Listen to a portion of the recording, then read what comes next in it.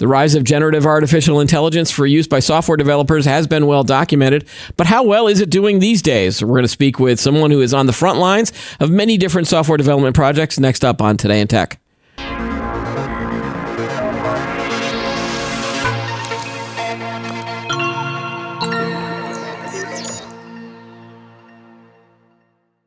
Hi, everyone. Welcome to Today in Tech. I'm Keith Shaw. Joining me on the show today is Cory Hymel. He is the Vice President of Product and Research at Gigster. Cory, welcome to the show.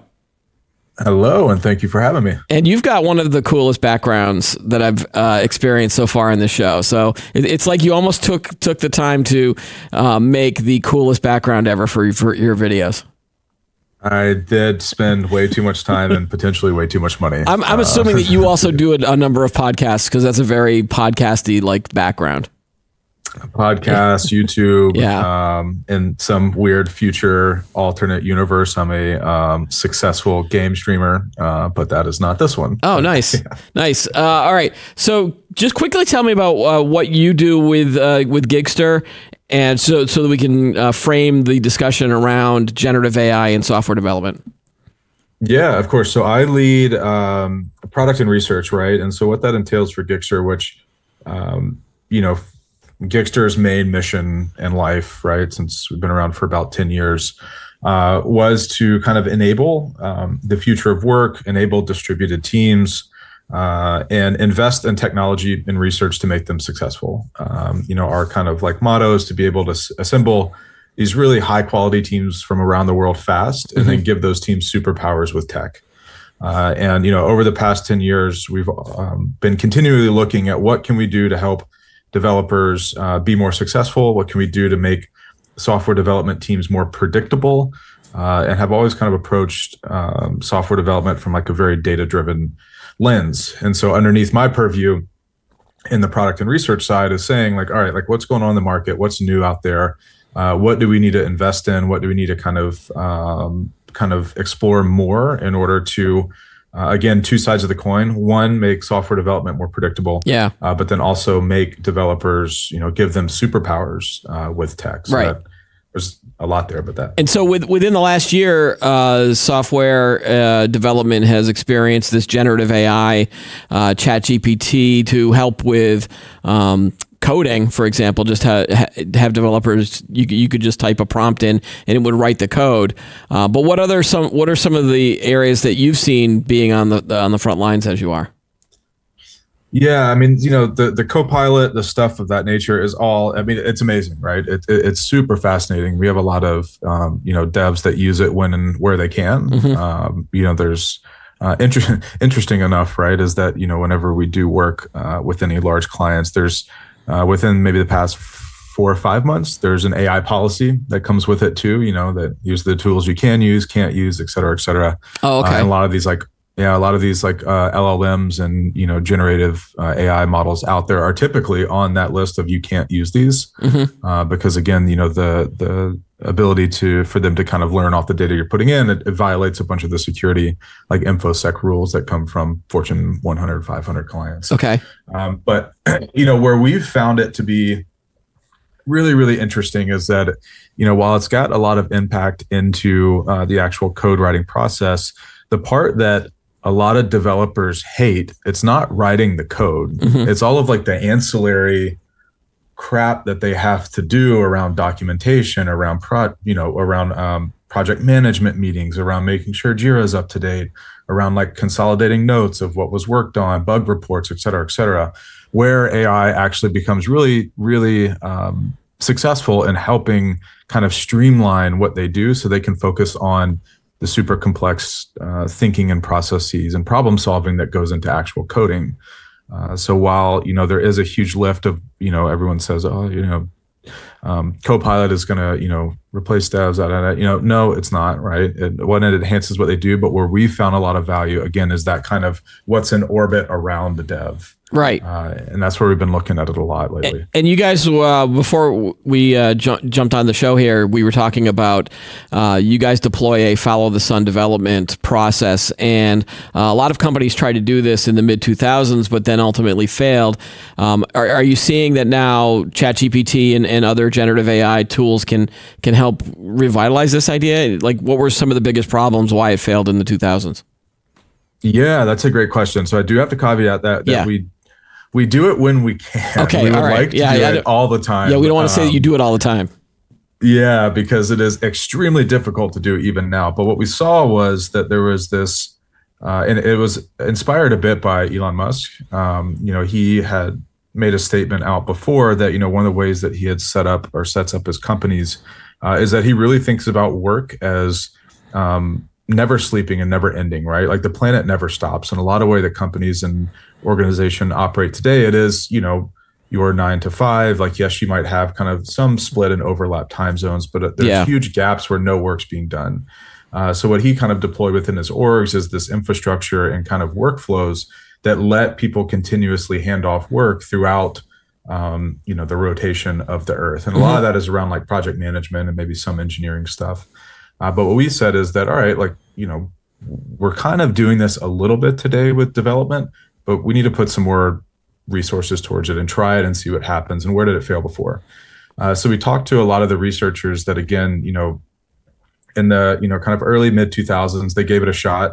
I think IBM tried it, like Infosys tried it, some other companies tried it, and it failed spectacularly. And so when we talked to these researchers and went through a bunch of the data and findings, the main point where things broke down was in the communication and handoff portion between two separate teams. Okay. And, the way that we basically break down and segment it out is that, we cut the world into like 3 zones. And those 3 teams will kind of continuously hand off work as it goes around. But that handoff position between the 2 teams is incredibly, incredibly important, because if one of those handoffs fails, you basically have to wait, until it comes all the way back around in order to kind of pick it up and solve it. So you can have huge upside with like tons of optimization and productivity that goes through the roof, or it can like really break, and next thing you know, you can fall far behind. Can you describe the handoff for people that might not know what you are referring to? Is it just that a coder works for 6 or 7 hours on writing something, and then he has to then tell the next person what he did or what they did, and then the next person has to go through and review all of the changes that were made? Is that kind of how the handoff works? Right, exactly. And so, you can kind of think of it as like, imagine that you're kind of building on a set of Legos. Okay. And then someone else comes in and it's like, all right, I'm ready to start. You kind of want to show them like, here's where I was, here's where I was going to go next. This is kind of how I've set up the pieces so we can easily get to them. Right. And so you kind of ramp them into what was the current work in progress so they can pick it up and keep it rolling. Right. But it's almost as if you were building a Lego set, but without the instructions. Like you were building a freestyle Lego.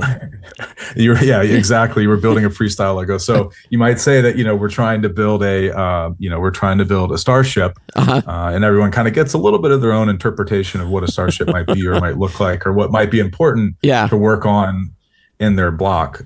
So having that time to convey to the next team where you are, what's going on, is incredibly important. And back in the 2000s, when they were trying this kind of the first time, they were literally picking up the phone and calling people over a landline. Like imagine sitting there with a phone with a cord, which sounds ridiculous now.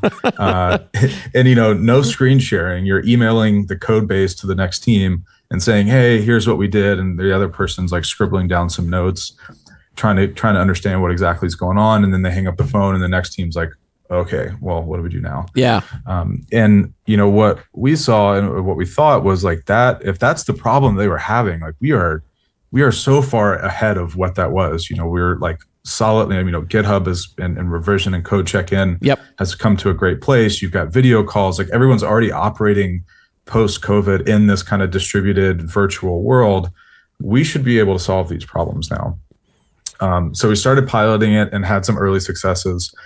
And then what we started to see was that, there's definitely places where AI can kind of plug into this. And what we found was interesting is that the main part that was a problem was having, it's kind of like moving a mental context from one team to the next, and being able to understand the questions that the previous team might have been asking, because that provides a ton of understanding of what issues they were facing, how they maybe why they chose the decisions they did to fix them. And with generative AI and like Chat GPT, what's really interesting is that if you start a chat thread, you can share that chat thread and it starts to learn the context and has the history of questions that were answered. So if you switch that and move that along and pass that from team to team, as well as video recordings, GitHub logs, like good issue tracking with Jira, like all the other fundamental stuff. Yeah.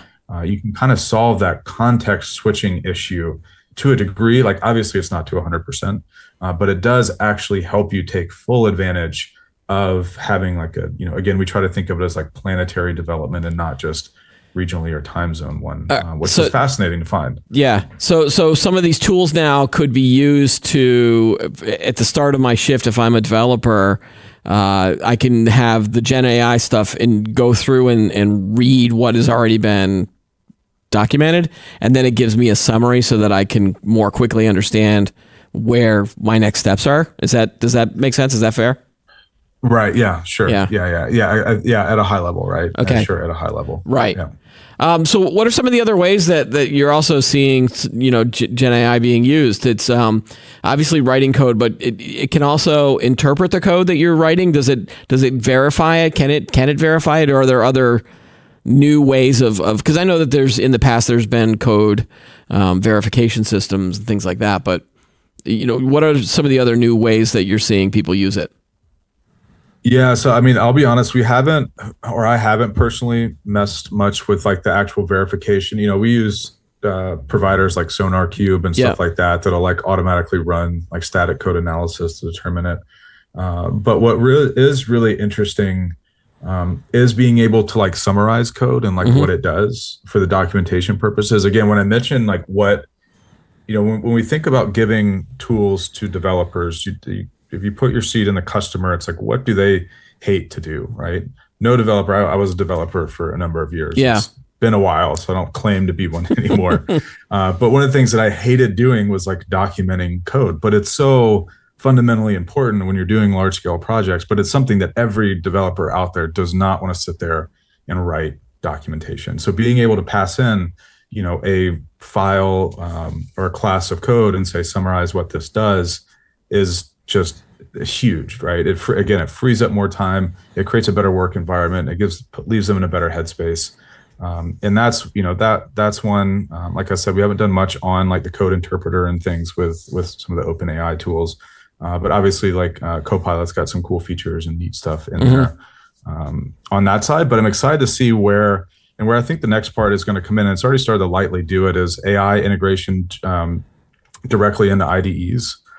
So for those of you that don't know what an IDE is, it's basically like a program that programmers use to go and write their code. Yep. So you can think of it as having like AI infused in the Microsoft Word, but this is infusing AI into the foundational program that they use to write the code. Yeah. And once you start doing that, you get some really, really interesting stuff happening. And, I think there's some really cool work going on around being able to write in a prompt for kind of what you want. And before, you would write in a prompt and it would give you the code that comes out with it. But, I've seen some of these new tools come out where you write a prompt and it'll basically design the UI for you and then also kind of give you all the underlying code that goes with it. So not only are you getting raw code, you're also now getting front-end utilities to go on top of that. And, as of now, today, a lot of the developer, and this is I'm going to caveat, but this is a very generic statement, but like today, a lot of developers are either kind of in the front end world or on the back end world. Right. And if you're trying to do a startup, you're trying to like make something happen. If you're in one of those two camps, you kind of need support from one of those other houses or that kind of other side of the aisle. And, with some of these new tools, what we hope and expect to see is that more developers are able to kind of turn in and to full stack, being able to kind of cover both front end and back end, And I think that's going to be a really, really interesting play, because then the next logical step from there is that where does the designer get integrated into this now, right? And then how does that link then into like the product requirement stock? So is AI kind of like eating software development like piece by piece and integrating and optimizing all of the different roles into a much more kind of cohesive skill set? And I think that's going to be interesting to see how it plays out and what it kind of means for current software development techniques, roles, education, people coming into the workforce, what their skill sets, where they will kind of lie, right? Yeah. And I think that's exciting to watch. Is it hard for developers to keep up with what's going on with all these tools coming out on a weekly, if not daily basis, with announcements and new features? Because again, it feels like everyone is adopting AI, no matter what industry you're in, and it feels like if you're trying to you want to use these tools, but can you keep up with the rate of how the tools are being updated? Yeah, I don't, yes, it is very difficult to do. And the reason why is that, trying to think of the best way to phrase this, is that developers, from what I've seen, have very polarizing positions on what the AI is. Some, are like, this is really cool. Mm-hmm. This is neat. Let me test it out. And then others that just will simply shut the door on it and say, no, this is ridiculous. This doesn't work. This is bullshit. It doesn't do it's not as good as what everyone's saying it is. And it is very, I've seen it from what I've seen. My own side is that it is very polarizing within the community. And, with that, it makes it very difficult to keep up with all the new tools that are coming out, because trying to alter your workflow and the way that you code is not something that a lot of people want to do. It is very kind of like mentally taxing to kind of try to adjust and build new stuff into your workflows. Yeah. I 100% kind of feel for the developers out there, right? And kind of getting just flooded with now everything is, plus AI. Okay. I don't even know where to begin, right? That's just like from my end, I'm just monitoring the productivity software that, a company like Microsoft or Google comes out with, and they're just like, oh, we've got Copilot here, Copilot there, Copilot there. Half of these things I probably won't ever try or learn to try. The others I might dabble with it a little bit, but I don't see me changing my workflow just yet. And so I'm wondering if on the software development side, it's the same kind of feeling of almost too much too quickly. Yeah, like 100%. And I think that I'm curious to see if what is the market saturation point where everyone's kind of like, oh, okay, like this is enough, right? And it's like, is there going to hit some backlash of like, it's almost now cool to say that you don't have AI in it? It's like, no, like this is real. There's no AI in any of this. Yeah. I can see too in the future that, having, when I think about social media platforms or content platforms where people post, being able to validate, that there is no AI included in this. I don't know what I saw the other day the statistic that like Stack Overflow is, I think that they dropped like 20% of their headcount or 25% of their headcount after AI, the generative AI came out, because nobody's going in and really needing to ask questions from the general public anymore. And I think that's good or bad. I don't really yet know the position on it, but I do think that there is definitely a net negative effect of not networking, right? And not actually talking to other people in the development community and actually getting real feedback from individuals versus just from a LLM. But that might be backlash, me getting old and grumpy. Yeah, that little backlash comment might be interesting, because then companies might start putting on labels that say 100%, code written by 100% humans, or we're going to get labels or designations like that versus 100% written by AI. And and like, what I find interesting about it is that, if you look at the huge. So a lot of companies, a lot of airlines, right? A lot of banks, a lot of their like core infrastructure still runs on mainframes, right? I mean, some of them are out there still running Fortran and other, stuff. And if you look at the developer pool that's out there to be able to support that, it is shrinking so fast, if not near zero. And, when I look at kind of in the future, it's that if if developers become like, will you have this segmentation of developers that are basically overly reliant on AI, so they actually don't know a lot of the core fundamentals of programming, and actually understand, discrete math and like be really good at Boolean logic and designing classes and architecture, but have a heavy reliance on using these models. But at the same time, there's a huge and massive security risk to leveraging them. How does the developer community kind of resolve that? Because might have a great developer on paper, you bring them in, and it's like you've got to work behind the wall because you're working on banking infra systems, or you're working on something that requires that you can't use it. Yeah. Do you get this kind of large separation gap within the workforce? And I kind of foresee that coming, and I don't know what exactly to make of it yet. But I think it will be interesting to see how it plays out, because I think you're gonna the definition of what is a good developer. One is already really hard to define. Yeah. But two, I think will become even more difficult to define after this has really truly like integrated and dug its fingers into software engineering. Is it naive for me to say, in looking at the shrinking numbers of programmers for a certain language, or from some of those old days types of mainframe things, is it naive for me to say, well, could you train AI to become a developer, to become a Fortran programmer, or COBOL back in the day when we were all facing the Y2K issue? Most of those things are written in COBOL.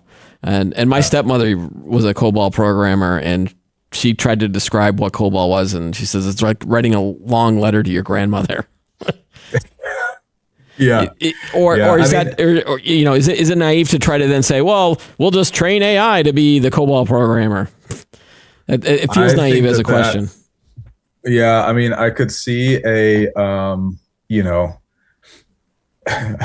this is going to sound really bad. I could see a non-tech CEO being like, oh yeah, we'll just have AI do that too. Yeah. It's not quite that simple, especially when you have like these massive historical systems to do it. And maybe. Or is that the beginning of the end when the computers finally take over? Yeah, when the computers are writing themselves. Then we are. Then Skynet becomes a little less science fiction. Yeah, potentially a little more real. But like it does. I think that it does really, really urge the point, right, where there is an inherent risk to developers becoming overly dependent on the tech, because they again lose out on a lot of the fundamentals of how to think about programming from an architecture standpoint, from like a problem solving and complexity standpoint. And if you can just put in like, hey, build me this app, and then it builds the app, like, are you capable of debugging it? Like if something goes wrong, as soon as it gets a little more complicated, like what does that mean? And because I like to think about it from like more of a abstract, again, like workforce impact, 5, 10, 20 years from now. What will hiring look like? What will retention look like? How does that change truly what it means to be a tech company? And what do you do about building a labor force where you have very large scales of variance and, like, I would say, like complex problem solving programmers versus highly tool but fast developers? Yeah, this was a topic I think we covered on another episode where we were talking about training the next generation of students and people that are going to grow up with AI as a default, almost like the way that when you were teaching math to little kids, you still have to teach the fundamentals. And is that going to, when we're teaching future software developers, is that going to be the same thing? Yeah, no, that's that's a great question. I don't know. Someone out there knows the answer, and I would love to. Well, do you have an opinion on it? Like, do you think that colleges and education and businesses are going to still have to train the basics, or just train the basics and then just say, well, then just use AI for the rest? Yeah, I mean, so here's the thing, right? Is that any new innovation will create disruption kind of in the status quo, right? And I get asked this question all the time, like, is AI going to replace jobs? Yeah. And it's like, obviously, yes, of course it is. It's supposed to. If it didn't replace jobs, like, or didn't replace jobs, then why are we even doing it? Yeah. But it will create new jobs, just as electricity did, just as the automobile did, just as the airplane did. But what I think is interesting in this type of disruption where we are now is that it's starting to actually impact kind of the status quo from the education standpoint. And what I mean by that is, like, a lot of where I learned, I would say kind of cut my teeth in programming is that, was in high school, was then in college. But I learned more, I felt as though I learned more practical applications outside of school than I did in school. Right. But I still was being taught the fundamentals there. And now maybe like in my youthful brain, I was like, oh, there's no way, this is pointless. But I did get a lot of, like, again, it was the fundamentals that were there. Yeah. And also I didn't have much of an avenue to go into freelance programming. Like, it wasn't quite as big then. But when I look at kids coming up now, if you're, I was reading a thing the other day about, a college kid that had written a AI program that could use computer vision to decipher Egyptian text on a papyrus and won like 40K. But like, there's nothing stopping these younger kids from now being able to participate in the freelance economy for programming and actually be really proficient in it, and therefore question, do I even need to continue on with my education, or now I have enough to be able to create a viable living here? Right. And in that skip, do they actually face losing a lot of like that fundamental teachings that get taught in school that most kids don't appreciate? And what will that kind of mean? And will there be negative backlash for that? Right. And that I think is an interesting kind of thought exercise to run through. Yeah, it does feel like too that businesses then need to really look at how they are training employees on newer techniques and newer tools, and sometimes it feels like that falls by the wayside. The training budgets really are the first things cut sometimes. Yeah. I mean, it's amazing. Like, I consider our company innovative, right? Like, we're constantly trying to do new stuff, but it's still not easy. Yeah. Right? It's still not easy to bring in a new tool and like, we're going to start using this. It's really difficult to do. And so I can't, I feel for the larger enterprises, it's like now as I'm, aging, right? I can understand why IBM and some of these other companies, everyone's like, oh, they move so slow. I'm like, I get it, right? Trying to get people to like have a cohesive email signature, even at a smaller company is difficult, much less try to get some other crazy solution or workflow deployed. Yeah. So I want to switch back to a little chat GPT stuff for a second. Have you monitored the development of GPT 3, 3.5, and 4? Because I've seen some things beyond the software development space of where some people think it might not be getting smarter, it's actually getting dumber. Do you guys monitor that on the software development side? Is it getting better at some of these code development features? So I can only provide anecdotal feedback. I wish that we had some data, like some rigor around being able to test this completely, because I hear it across the board that it's getting worse. And I agree, but my understanding of why it's getting worse is that originally the GPT's models kind of ran as like as a monolith, right? Mm-hmm. So it's like one huge LLM that you're able to kind of go at, one brain that you can go ask these questions for. And what my understanding is that OpenAI was switching to this concept called a mixture of experts, where you have multiple models, like, 1 to n number of models, where each of those models is kind of smaller, but kind of more specialized in something. So if you went to ChatGPT and said, hey, write me a social media post for LinkedIn around AI, right? It might go to one little brain that's around writing social media posts. Yeah. And so it doesn't get as much context as the giant brain does. Now, why would anyone do that?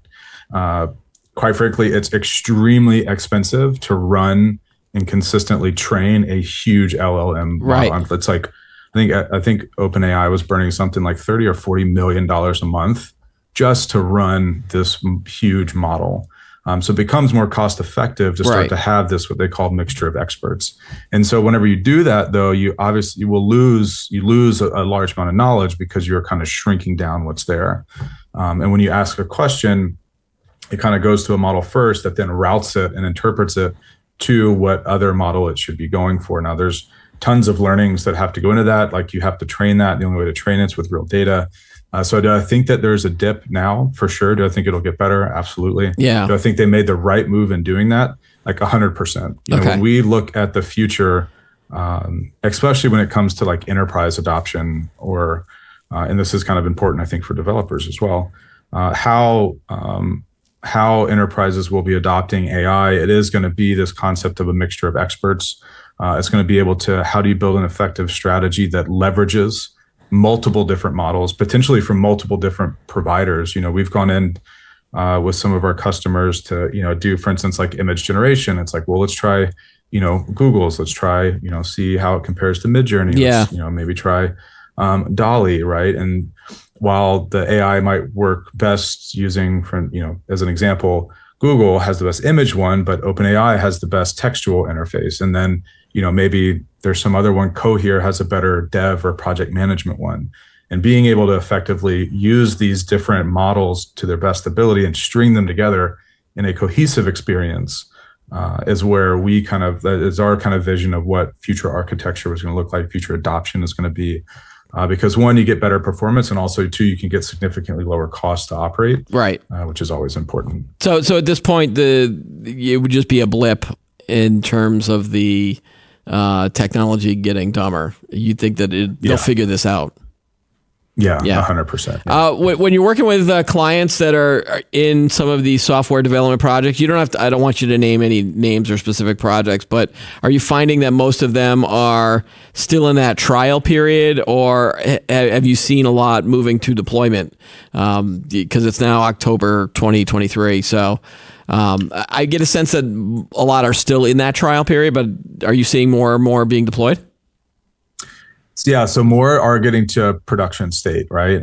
But you know, at the beginning of this year, you know, it was funny because this is kind of how the adoption went, right? Is that, you know, October-ish or whatever, 2022, no one's got a budget for generative AI. No one's thinking about it, right? All of a sudden, OpenAI, you know, ChatGPT comes out, everyone's like, holy shit, okay, we need to be doing something. So then we get into Q1 and everyone's like, you know, like freezes, and it's like, all right, let's watch how this kind of plays out. Budgets start to kind of get reallocated. Q2 of this year comes in. Companies are looking at it saying, all right, is this just a hype or is it really disrupting stuff? At this point too, their employees are starting to use it, regardless of internal policies, because they don't have any. Or they ignore them. Or they ignore them, yeah. And then, so we're in Q2. Budgets are kind of getting there. Then we hit Q3, right? And it's like, all right, we need to do something. Like something's got to happen. And where a lot of the phone calls that we were getting, and where a lot of our customers were starting was, it was like, hey, Cory, our CEO says that we need to do something with generative AI. We know that it's hot. We know it's going to help, but we're not really sure where to start. Or, hey, you know, we have an idea for a pilot. We want to build something small just to test it out and see. And then that was a lot of like Q3. And then now heading into Q4, a lot of them are like, all right, this works. Like we've kind of validated the product market fit with our employees. Now, how do we secure this? How do we launch this? Like, how do we do it in a way that doesn't hit public models? Can we run, this is like the number one question. It's like, can we run ChatGPT without ChatGPT? I'm like, all right. So your question is like, can you keep your data that you're asking it from going to that seems to be a big issue with the enterprise, is that they want all of the benefits, but they don't want to use any of their own data or private data.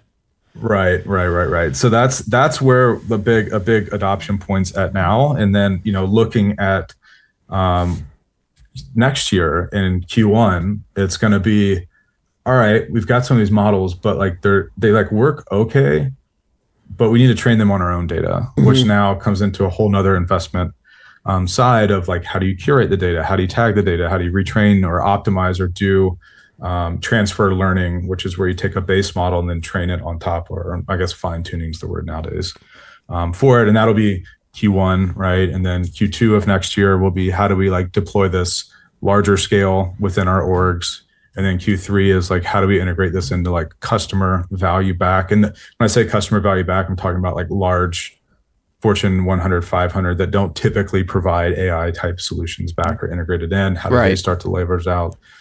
Because so some of our, like CPG brands and stuff, like there's very valid concern that like our brand is so, they're like, our brand is so important. We're like 100 years old, et cetera, whatever it is. Yeah. How do we put controls that, if we tell this thing to go generate some advertising stuff, that it doesn't, put up something that we do not, that we Right. really don't want to have up there, Right.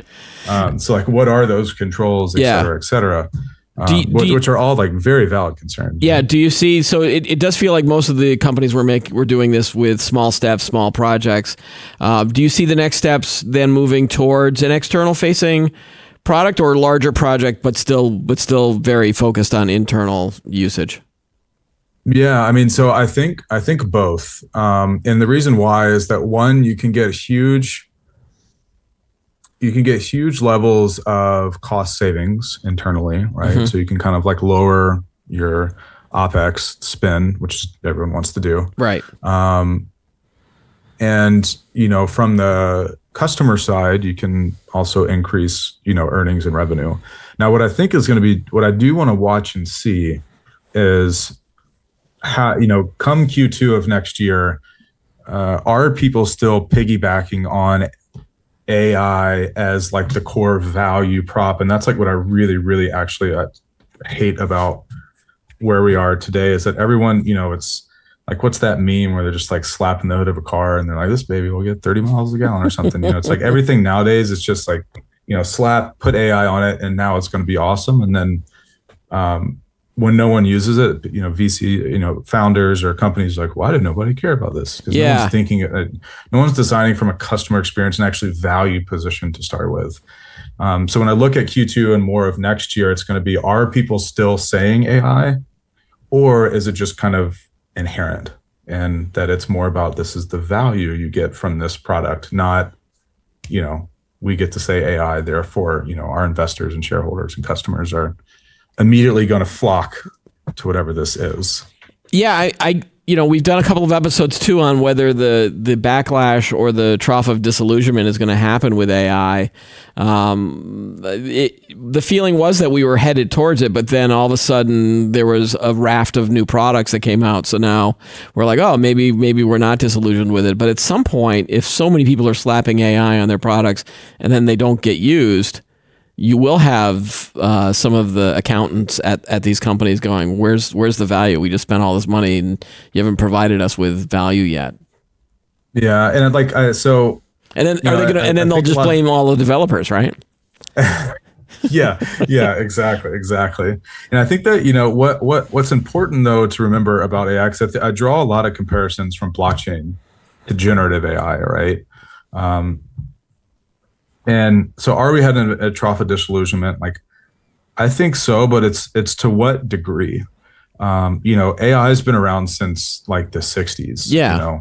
Like this stuff's been cranked on for a long time. When it first came out, with DeepMind and all of that, and it beat chess, everyone was like, ooh, this is going to be it. Yeah. And then it fell off, right? Yeah. And then a new type of AI comes back. So I don't think that the trough is as deep as it might be for like a truly new tech on its first kind of run out there, like blockchain was. Like the blockchain trough is like the Mariana Trench, but like I firmly believe that that's going to come back too. And AI is a big reason that blockchain will stay relevant, which is a whole rant that I can go on there.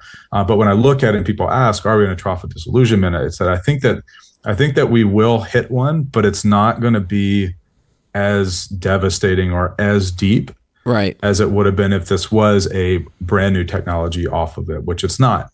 It's not. Yeah. Right? And one of the reasons I think I agree with you on that is because it's so effective in so many different industries and verticals and use cases. It's not just because I think with blockchain, it felt like it was only going to be used for a certain number of industries or use cases, and then they couldn't really explain some of those use cases very well. And then of course, then the whole crypto thing got involved and NFTs and all that other stuff. And most people were like, okay, I'm going to back off on this idea. But with GenAI, you can go and ask, any search engine for a question and it gives you an answer and you go, ooh, that's kind of cool. Or the Mid-Journey stuff that you and I were talking about with the art generation. That's really cool stuff. So that's where I think AI has a little bit of a more of an advantage. Yeah. So I think so, right? It's like, and again, it's been around for, right, 50 years. So I do think that it does. I did think that generative AI came out with more value to customers out of the gate than what blockchain did. But what I think is interesting is that there's going to be a very large swing in, I think, popular opinion around AI when it comes to the general intellectual property heist that was done and is being done daily on people's content that's created. Right? Yeah. OpenAI is $1 billion company and they made it all on your data. Like they couldn't have done it without your data, which they went and got for free. Yeah. And when I look at the next generation of the web, being able to prove ownership of content that you make is going to be significantly important, right? Now, I'm not talking about like NFTs and this other stuff, but it's more of as more content and more value continues to get created within the digital space, not having some foundational way to track ownership of that is going to hinder its growth, and it will happen at some point. And blockchain is kind of that foundational infrastructure tool to enable it. So I don't think, again, when I think of blockchain coming back, it's going to come back as as cloud computing did, right? Or something there, where it is a infrastructure tool that is built upon to help provide better experiences, and people aren't just slapping blockchain on it. It's like, ooh, now everyone will want it. Like that is not the path. And I think AI basically created the market gap for blockchain to fit by not, by basically stealing a bunch of content. Yeah. I think there are some movements on the content side of preventing AI from learning stuff from like a Wall Street Journal or New York Times article, things like that. But I think they're doing that just so that they can then license it, so that they can make some money off of the content, and then they'll allow it if someone pays up for the licensing fee, rather than just of course, preventing it from happening completely. Do you remain generally optimistic about how generative AI can be used for software developers, or do you I get a sense that you are, but is there any roadblocks ahead that might come up, or are you past the idea of this might just be a fad? Like, where do you stand in terms of looking at the future? Yeah, for sure. So I'm super bullish on it, right? Yeah.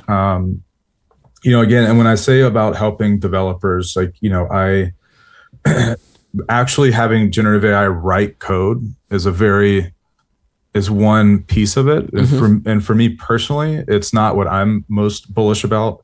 Again, what I care about is all of those additional tasks that orbit around the act of doing software development. I think it's similar to, when you look at like surgeons or doctors, a very small fraction of their time is actually in there, doing surgery. The majority of the rest of it is paperwork, is doing all of this. And I think that's similar with a very similar thing to software engineering. So where I do think it's going to help is in freeing up a ton of developers' time to do the complex art of writing code. Yeah. But then also generally make the software development process better, because, documentation is getting well written. You're getting good, summarization of classes. You're able to store context of, basically problems that might have arose. You're able to better track issues.